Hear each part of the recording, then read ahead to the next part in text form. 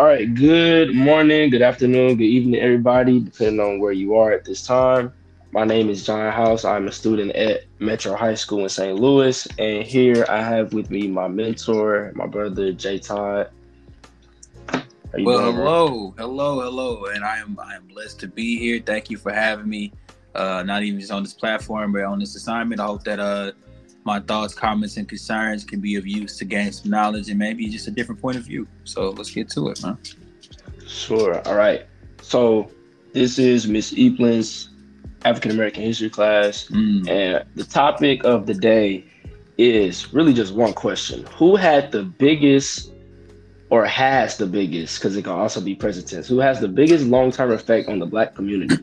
Ronald Reagan or Andrew Johnson? Well, both. I mean, if we're being transparent, both are Mhm. extremely racist individuals. So we'll just start with that. I mean, we're talking about an everlasting impact on African American culture as well as just our existence in this country. But if I'm being more familiar with its impacts, I would say, from my standpoint, Ronald Reagan. Because you talk about Reaganomics, you talk about the war Yeah. on drugs, you talk about these things that increase the numbers of mass incarceration throughout African American individuals in this country. So, I mean, granted, the other cat, Andrew Johnson, like, he was extremely racist, and we can go back to all of these things in terms of racism and slavery, right? But between that time to now, there I'm not gonna say the country has made strides. We as a people have made strides to outlast the effects of what slavery once was. However, if anything, Ronald Reagan just reintroduced a new form of slavery to the people, which is the slavery of drug addiction. Because we're going to talk about the crack pandemic that was released during that time due to his works with other government officials and other government-based entities to flood African American communities with illegal weapons, drugs, and just to increase that nature of violence and that nature of systemic racism that that still to this day has an everlasting effect on the community. So yeah, I would say, in my opinion, definitely Ronald Reagan, because we're looking at a person that helped start the beast and a person that made the beast stronger. So when I see Andrew Johnson, I'm not gonna say he helped start the beast, because racism existed well before him. It is what it Yeah. is. But he was, one of those people back then, during the, when they were trying to bring out the Freedmen's Bureau Bill and the Civil Rights Act of 1866, that's when they were pretty much laying down the foundation of what systemic racism can be in this country. Now, fast forwarding to Reagan's time, in the 80s, Yeah. where Post civil rights. post civil rights. I mean, once again, it's this difference between the person who created the beast and the person who has made it. Is the person who helped the birth of the beast versus the person that has sustained and increased its strength. In terms of the beast, we talk about racism, systemic racism. I mean, Ronald Reagan and Reaganomics literally came into play to be against black folk. As much as people can try to point out all of the positive effects, which I don't see any from my standpoint, but then again, I could be ignorant because I don't care about Ronald Reagan. I've never cared about Ronald Reagan. Whenever I would hear him and I would go over the history that I learned about him, as I was in high school through college, even on my own political background in terms of my stance on activism and community and social justice, I never really cared about people like Ronald Reagan. I would say his legacy, in the wake of Lyndon Johnson's legacy of anti-discrimination laws and everything else, right? His legacy literally continued to have a widespread of poverty plaguing over communities of color, right? And when you look at things like that, right, you look at people like Nixon and Johnson and all these people before him, leading up to him, right? They were doing this thing where we're trying to do a little bit of good here, but we still want the N-words and the colors to know that there's still N-words and colors, regardless of how much people can look at anything positive from it. Reagan took Nixon's war on drugs to a higher degree, which not only increased poverty and impoverish, communities in terms of blackness, but it militarized the American police force, which is highly against black communities. Yes. So I can't give anybody anything good about Ronald Reagan or Andrew Johnson, because at the end of the day, Andrew Johnson's, we could go about the effects of what slavery and its racism then has carried over to now. However, if I can go back and look at things differently from those standpoints, Reagan's was more strategic, right? Because you have somebody that, and this is my opinion, Andrew Johnson, from his stance, they were just setting the foundation of what they always known is Negroes to be Negroes, property, they don't have a value more than what we do, right? And that's the foundation. That's their foundation. Still wrong, still terrible, but that's their foundation. Reagan had a choice to either continue to build on that foundation or to be one of the people that can help destroy it. I mean, if you go back to good leaders like JFK, you go to leaders like Bill Clinton, like Barack Obama, where you have people who get put in these positions that were still founded off of systemic racism, but they're trying to, I would say necessarily destroy the beast, if you will. Reagan became part of the beast and once again amplified it by militarizing the American police force, also known as Slave Patrol, back in Andrew Johnson's time. I was about to say Slave Patrol. So when we talk about that, we want to be sure that we acknowledge both sides. I mean, we're talking about the battle of Lucifer versus Satan. You know what I mean? Yeah. But literally. But I mean, in theory, I would say just because of the current impact that it still holds to this day, with mass incarceration, with the quote unquote war on drugs, which it wasn't a war on drugs, it was a war on infecting a community with drugs, and then saying that it's the community's fault, which is whatever. I got to make sure I stay PG-13. Because you know how I talk. So I'm definitely using the most colorful language that I can in the realms of me being controlled. However, definitely Reagan, man. Reagan is to me, it's just crazy, because even to this day, like, black people are being murdered by police who have been militarized by Reagan.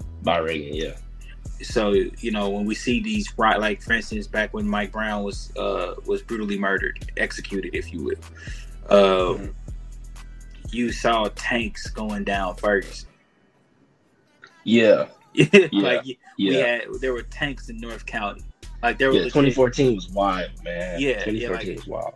And mind you, during the time I was in Kansas City, like, I'm from Kansas City, so during the time I'm reaching out to people who I know, I'm like, what's going on? Bro, there's literally a tank right here. I'm getting people sending me a video of tanks. I remember when we watched Mike Brown get killed live, because somebody had it on their Facebook Live at the time. Because they were just trying to make sure they could record it, which, thinking that if we recorded, well, it would cease. Not at all. And I mean, when you see pivotal points like that in history, you have to go back to when were they allowed this type of access to these type of resources to do this? Because then if you go from the militarization of the American police force, or also, AKA Slave Patrol, you go to where there would be in cities like Detroit, where they were very urban, and they would be more so producing a healthy sense of blackness. To you go to LA, where black people were trying to become more liberated. LA, Oakland, any of those anywhere where black people were trying to start liberation movements. It just so happens that in the upcoming tenure, not only are we trying to silence these movements, but we're trying to police and prevent these movements from taking place or any type of future existence by militarizing police task force. And I mean, we're not talking about SWAT. We're talking about actual regular cops. Like, I've been in situations back in Kansas City where an actual cop would get out of a car, reach into his car, and pull out a fully automatic weapon. You know what I mean? Like, it makes no sense. And once again, we talk about Reagan. We can even talk about how there was so much money cut from lunch programs when Reagan came into office. Lunch programs that directly benefited and aided in helping urban communities, specifically colored communities, specifically African American communities. A lot of people were on the free lunch program. That's why it's hard for those programs to take more weight now, because it was so much funding taken away then to now. we don't understand how much we have an effect on something until we see it after. Reagan made waves. He made little drops in the pool that made tidal waves that has lasted for decades. Yeah, like almost 50 years now. Yeah, like and going on 50 years. Yeah, going on 50 years now, and it's not going to stop. So, you know, when I think about people like, you know, Andrew Johnson or Reagan, you know, I don't care about that generation of racism because that's just the foundation of the racism that exists now. Mm-hmm. And I can't burn that down. What I can burn down right now is what I'm facing right now. And all we have to do is keep burning and keep destroying. So I you know, I'm not saying I don't care about Andrew Johnson. No, he can, you know, he can rock too. Yeah, but for sure. But when it comes to Reagan, and mind you, that man, I don't know if you ever seen the Boondocks where they had a theory that Ronald Reagan yes. Which Huey is famous for saying that Ronald Reagan is the devil. Yes, yeah, but 100%. I mean, you see, you know, people of his stature in terms of his cultural beliefs, his experience, his political stances, and so on and so forth. You can't do nothing but resonate it to something that's a greater evil because it's not for the people or of the people or by the people. It's not even for himself. It's just to limit and delegate and to dictate and to destroy a people that is, you could say our existence is key to the existence of everything in society to this day. So, you know, to have that, I mean, hey, man, Ronald Reagan, I hope that you're looking up in pain. But I hope that you hear this and hear me well. We don't care, and we're the ones that's changing things to burn down, or not even, because I'm not here to stop the fire that he started, because the fire has already disintegrated generations of families, generations of leaders.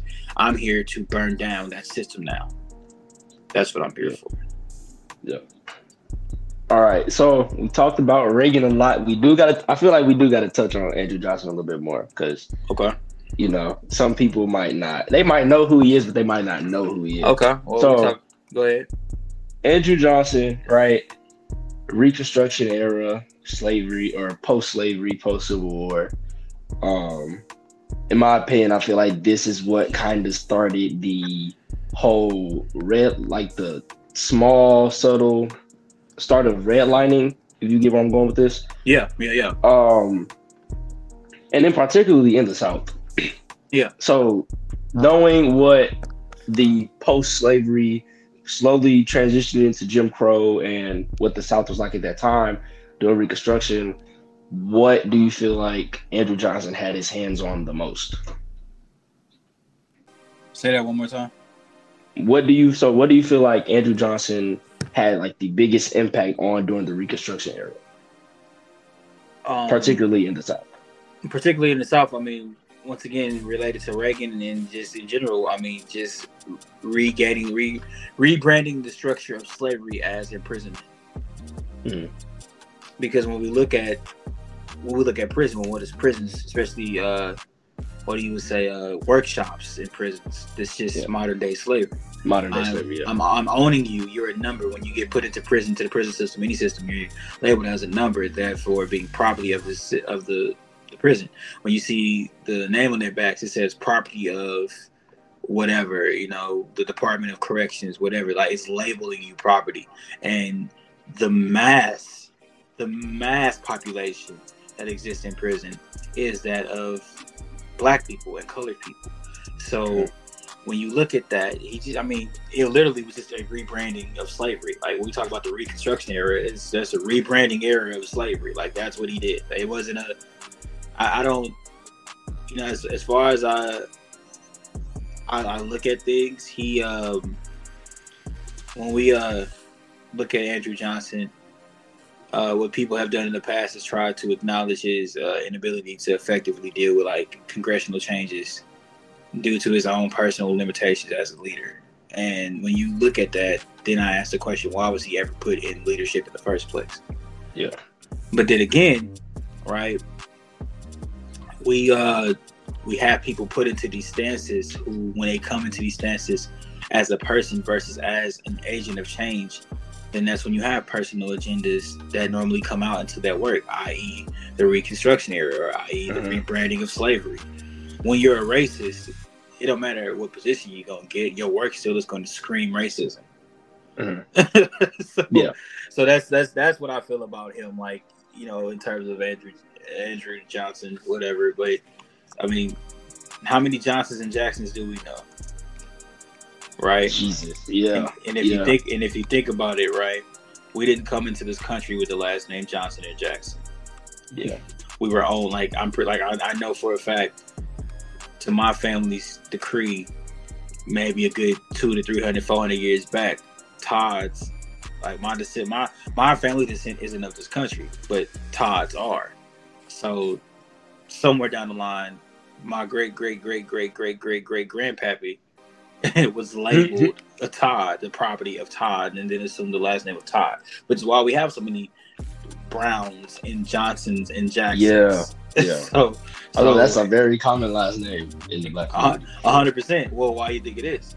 Because these big slave owners who owned all these slaves, who had multiple plantations, and then what's the easiest way to have a vast amount of land and a vast amount of plantation ownership? Be a president. Having the most amount of slaves. Exactly. Be a president. That's the representation of money. 100%. 100%. So yeah, there you go. Andrew. I said Andre. Andrew Jackson. Andre Jackson. That's his legacy. The rebranding of slavery. He said, "You want Sprite? I'm gonna give y'all a Sprite remix." That's what he said. Sprite cranberry or something. Yeah. You want Mountain Dew? I'm gonna give you Mountain Dew Baja Black People Blast. That's what I'm gonna give you. Yeah. Well, all right. That is time we have for today. Again, Jay, I thank you for being on this podcast.